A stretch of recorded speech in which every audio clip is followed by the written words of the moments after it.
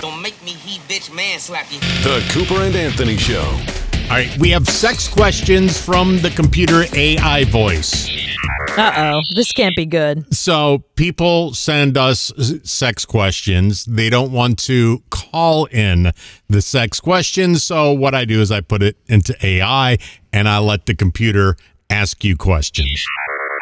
Okay, so first off, we have this girl. She has a problem with her boyfriend. Whenever we disagree on things, he will become so stressed and angry that if I try and resolve the argument in any way, he says things like, if you don't stop speaking, I will pack up and leave you right now.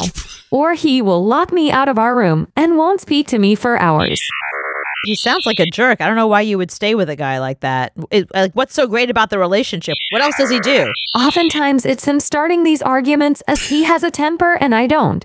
Whenever I try and discuss things calmly the next day to try and make sure this doesn't happen again, he repeatedly yells that he shouldn't have to repeat himself. Right. And I need to accept his first answer and leave him alone. I've already told you the answer. Come on, what are you talking about? I feel like we aren't fixing any of our problems, because he won't discuss any reparations after an argument. He just buries it down and changes nothing. Good guy so far. Do you know guys like this? No, because I would have dumped him after the first fight. That would have been the end of it. Do other people experience this, or do I have to leave? Sorry if this sounds pathetic to other people. I really do love him, and I'm not seeing things as clearly as I should right now. But I love him. Right.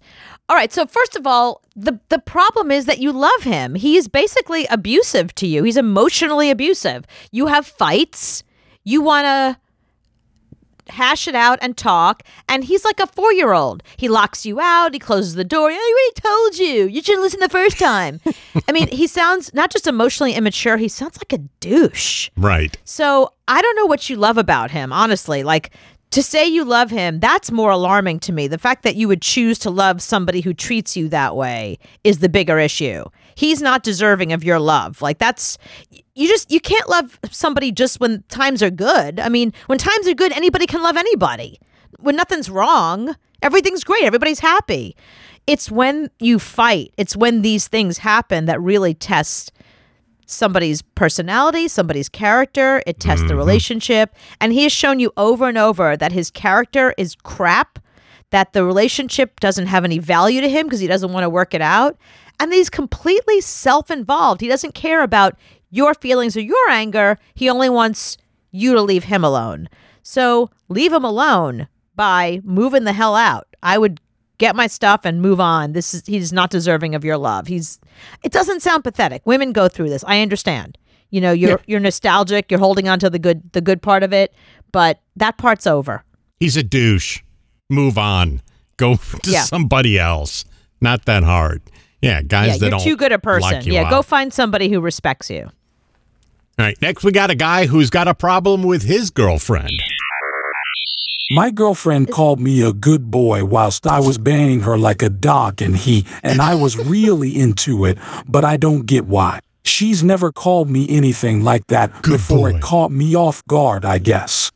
I enjoyed her calling me that so much it's embarrassing. She's been acting way more dominant towards me too. It's weird, but I kinda like it. It's usually the other way around, so I don't understand why she's being like this, and I also don't understand why the heck I like it so much, bro. The computer called you bro. Wow, computer called me bro. Because you know what happens? My name's Cooper. People don't know what my gender is. So I understand. Bro. I'm used to it. I'm used to it, computer.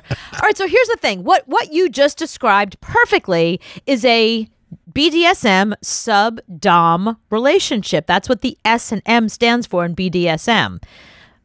B is bondage. I don't know if you're into that. You don't have to be. You can be into just the dominant part or the submissive part, you know, the sadomasochistic part.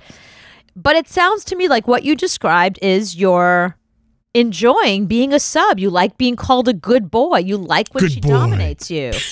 Well, but that's, but that is a sub-dom thing. You know, that is her in a position of power calling you a good boy, and you liked it and it turned you on. Listen, people come to their sexuality whenever they come to their sexuality. It's not like you have to know by the time you're 21. It's not that kind of thing. You may discover later in life that something turns you on that you never even considered.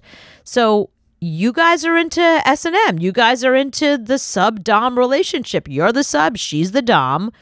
So I think you have to acknowledge it, not while you're having sex, because that's not hot, but you do have to talk about it, because here's why. You have to do it safely. You know, sub-dom relationships that don't get talked about can end up being damaging emotionally, physically. Somebody goes too far. That's why there are safe words. That's why there's aftercare. That's the whole reason why all that stuff is in place, because you want to make sure that you're having your BDSM relationship in the most healthy way possible. I don't know how I would act if somebody said "good boy" in the middle of that. I think I would. That would freak me the hell out. You would bark. That would Good boy. really, Woof. because I say that to my dog all the time because he likes it. He likes being called a good boy. I don't like being called a good boy. Yeah, but no one's asking you. No one's asking you how you feel about this. This guy's calling and telling us that he was called a good boy and it turned him on. He's wondering about it. That doesn't mean that has to be. Listen, just because you're not into it doesn't mean he can't be into it. He's into it. It's not for you. That's not your thing. It's not my thing, but it's weird. Good boy. It's not weird. It's not weird. You know, it's weird so to that you. That says a lot. I think Joe has been called a good boy before. No, he hasn't. No, the point is it's weird to you because that's not part of your sexual game. But to people in BDSM world, that's tame. That's nothing.